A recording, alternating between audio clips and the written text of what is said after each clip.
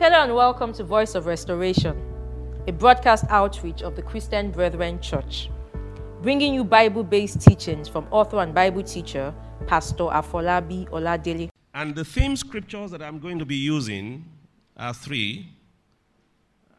And we will use those theme scriptures to break into the grounds of what the Lord will have me share with you. Things that He spoke to me to deal with in our lives as we see the growing uncertainty that faces the whole world. The whole world, not just Nigeria. Because the seasons that we are in are such as will cause any heart that doesn't have God to faint. But we have God. Not just on my lips, but in my life. And that is my confidence. To share a joke, I had just finished meetings in Zurich. I called the weather very badly. And just my usual self, my typical suit, nothing to take it because it became very cold. And with my gorimapa, after 3 days of exposure to real cold weather, and you know what? One of the nights, and I mean, this is not just blowing on your nose and bleeding. It was profuse bleeding from the nose. Guess what the first thing Satan said? Say Ebola.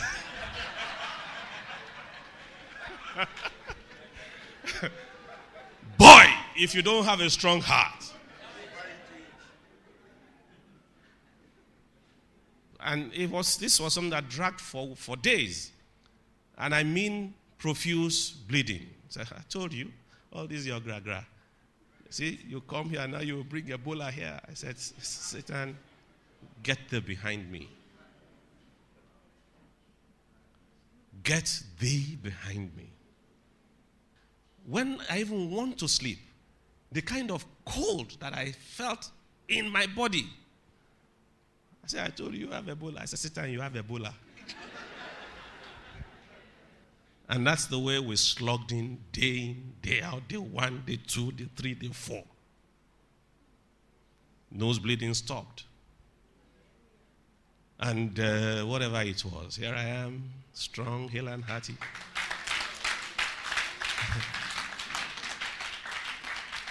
Then they say, you know when you are coming to Nigeria now, they will pull you aside though, and so on and so forth. And I got here, I said, they will just fill the form. I filled the form. And they put us in a queue. They were checking temperature and so on and so forth. I said, this body, it is under control. They pulled the woman aside. Says, you know the way Satan walks. See? They pulled the woman aside. Said, well, let's see how we will pass through this place. I passed through.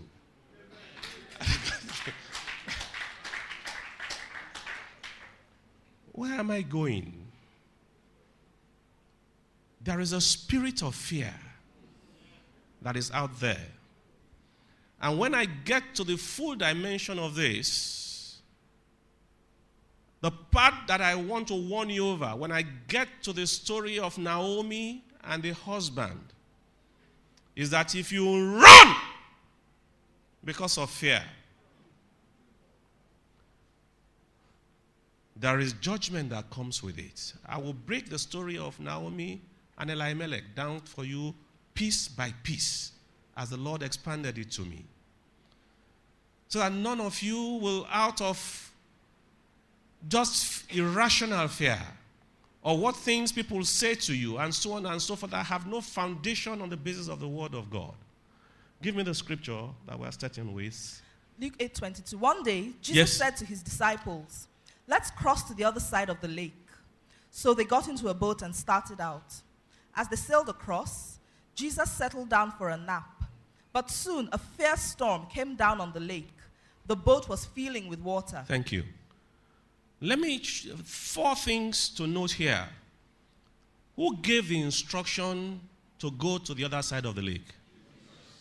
Jesus. Were they in disobedience or were they in obedience? Thank you. Number 3, amongst the disciples, how many of them were fishermen? God bless you. At least 4. Which fisherman do you know that doesn't know how to swim? So, it was in their world, the world that they understood well. The world of sailing on stormy seas and so on and so forth. Not the things of the Lord that gave the instruction. They fully obeyed. It was the world that they knew very, very well as fishermen.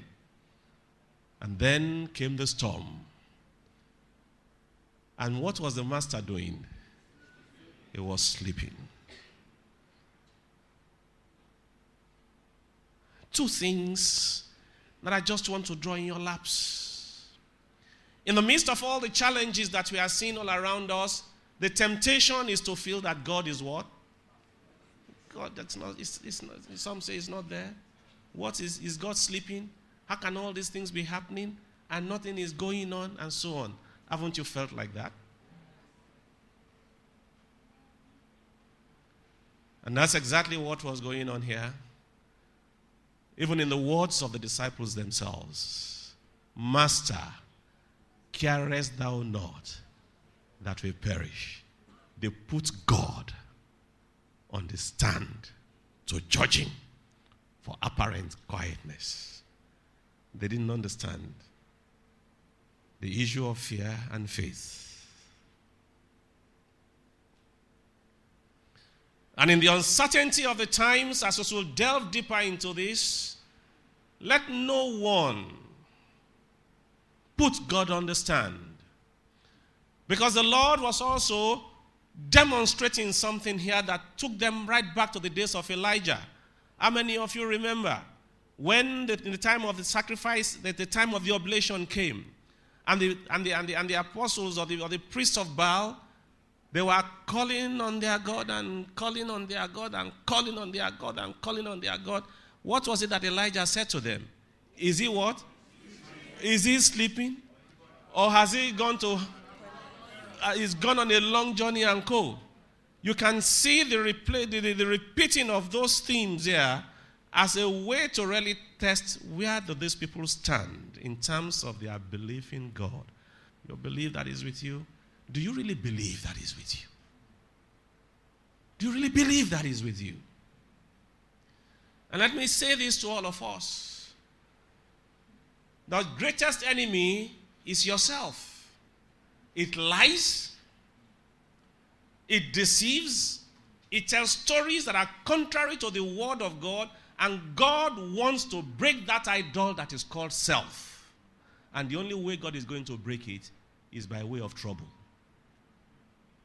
If you don't know, go and read the story of Paul in 2 Corinthians, I believe, chapter 1, somewhere in verse 23. He said, if we told you the trouble that we went through in Asia, he said we were crushed, overwhelmed, to the very point of death, that we virtually gave up. And the only reason why that was happening to them but that they may know the power of God alone. Paul, a young, able man, who had come to know the power of what he could do by skills, by intellect, God had to take him through the same process that Moses had to go through to purge him of dependence on self to depend upon the living God. That he who speaks, he will bring your life out untainted. So in this scripture, I want you to transpose it to our day. They were in their world. And there was so much uncertainty. The storms were so grievous in the manner in which it was described that they were afraid that they were going to die. And that's the thing that we are seeing all around us in the troubles of the nations. In the troubles of the nations. The storm and the storm and the storm and the storm and the storm and the storm. The ultimate of that storm is the production or the bringing forth or the fake man that people will put their trust in because they refuse to trust in the living God. You give me Luke 21, please, and take it from, I think it's verse 22. For these be the days of vengeance, that all things which are written may be fulfilled. All things which are written may be fulfilled, yes. But woe unto them that are with child, and to them that give suck in those days. For there shall be great distress in the land. Great distress in the land. And wrath upon these people. Upon these people. And they shall fall by the edge of the sword, and shall be led away captive into all nations. And Jerusalem shall be trodden down of the Gentiles until the times of the Gentiles be fulfilled. And there shall be signs in the sun, and in the moon, and in the stars, and upon the earth distress of nations with perplexity, the sea and the waves roaring. Is there anything that is normal that is excluded from this? The sea, the land, the nations, everywhere. Distress. Yes? Men's hearts failing them for fear. Underline that in your scriptures. The natural consequence of men, or to men, or upon men, is that their hearts will do what? Will fail them for fear. It was fear that drove Elimelech out of the land, forgetting that the same God who sent the famine is the same God who will send the rain. It's important that the lies that yourself will tell you that this thing, oh, my family is going to finish, everything is going to be destroyed, and so on and so forth, and you sold all the things and you moved away. It's this bit, those two sentences. Men's heart failing them for what? For fear. And for what? For looking after those things which are coming on the earth. So, for looking upon those things which are coming upon the earth. God was saying to us, you have a choice. You can choose to focus on what? On here, on the things that surround you. And in the next very sentence, he said, for the powers of heaven shall be shaken. Yes. And then shall they see the Son of Man coming in a cloud with power and great glory. And when these things begin to come to pass. When these things begin to come to pass. Then look up. Look where? Look where? You have a choice of focusing on what? On the things that are here. On the troubles that are coming on the face of the earth. You can focus on the fact that Boko Haram has just beheaded the head of another person. You can focus on all the troubles that surround you and so on and so forth, but you also have a choice of doing what? Of looking up. And when you look up, what are you looking at? You are looking at the skies, you are looking at the heavens, and the one who reigns in the heavens. You have a choice. Every single one of us will have a choice. To listen to all the stories that surround us and be wound up by all the negative things that are being spoken. The consequence of it is that your heart will fail for fear. But you can also look up and begin to speak concerning what? The redemption that is at hand. I lay that to you as a foundation as we step forward this morning. In this part one of what I call, don't give up. Don't turn back. Because those are real possibilities. You can give up and you can turn back. Why do I say this? Because everything that the Lord was speaking in that place, you'll find that the signs of all these things are surrounding us. They are showing up wherever it is. And whereas in the comment said, upon these people that are being spoken about was none other than the nation Israel. God's timepiece that we've been told to always watch. And as you look at Israel and the things going on in Israel, there are several things that we want to just remind ourselves over. Because our day-to-day living, our ability to overcome the issues that are coming, are tied to our understanding of the hour. October the 3rd was Yom Kippur. That was the celebration of the Day of Atonement. And there were three things that characterized the Day of Atonement. Who are those who remember? It's a time of reflection upon the things that happened in the passing year. A time of seeking God's forgiveness. And a time of forgiving our neighbors and praying for them in anticipation of the year that is coming. Spoke about the Day of Atonement. The second thing that is following very quickly is the Feast of what? The Feast of Tabernacles, which is happening. What are we today? Today is the feast. That will be about the 8th or 9th. That the Feast of Tabernacles is being celebrated in Israel. And do you know what? 6 a.m. New York time on Wednesday the 8th of October, the second of the blood moons will appear. But of all the things, of the four things that are happening, the one that triggered the change of ministration today for me was the fact that the Feast of the Tabernacles, the appearance of the second blood moon in the series of the Tetrad, ushers in the sabbatical year of the land for Israel. Let's dwell upon that for a bit and see what it means in terms of the circumstance that we began to build from the scripture that we picked in Luke chapter 21. The Sabbath of the land. Who understands what the Sabbath of the land, what it is all about? Land given rest, no famine. Let's go to Leviticus 24, I think it is. Leviticus 25. And give it to me from verse 2. Speak unto the children of Israel. Say to the children of Israel, when you come into the land which I give you, then shall the land keep a Sabbath unto the Lord. 6 years thou shalt sow thy field, and 6 years thou shalt prune thy vineyard, and gather in the fruit thereof. But in the 7th year shall be a Sabbath of rest unto the land, a Sabbath for the Lord.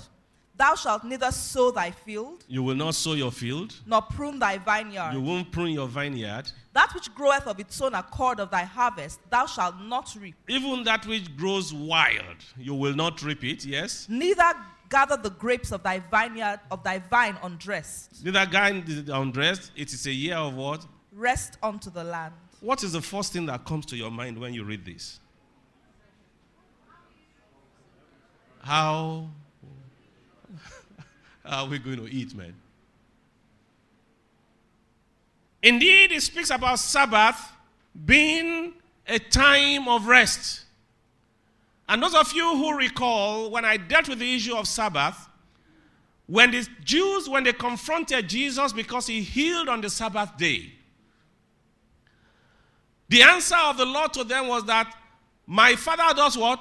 My Father worketh and worketh still. So the nature of work that was being done in the Sabbath is not built on the evidence in terms of the things that we see. Everything that God did on the first 6 days were external. Things that you can see, things that you can touch. And if the scripture said he rested on the 7th day, and the word of God tells me that my Father worketh, the nature of what God was doing on that 7th day necessarily was different from the things that you could see, the things that you can touch, the things that you can handle. They had to come to the things that come to you by what? By faith.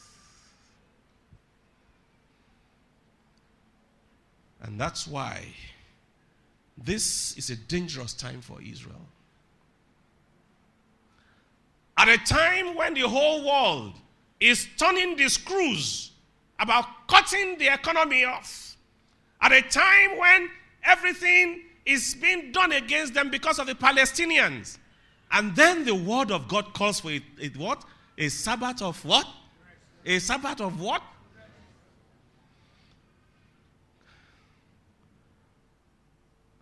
then you understand why today I chose to be a day of prayers for Israel. Because the consequences of failing to observe the day of the Sabbath, the Sabbath of the land is so grievous. Yet I could feel for them. In the midst of all the trouble that surrounds and surrounds and surrounds, how are these people going to eat if God is saying, this is the Sabbath of the land? Now that I've caught your attention, let's move forward. Because we need to bring these things home to us and home to the times in which we are.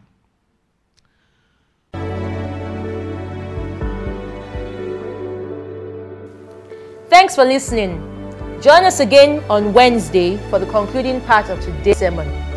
For more information on today's episode, please call 0803 3628 796 or visit us online at tcbc.org.ng.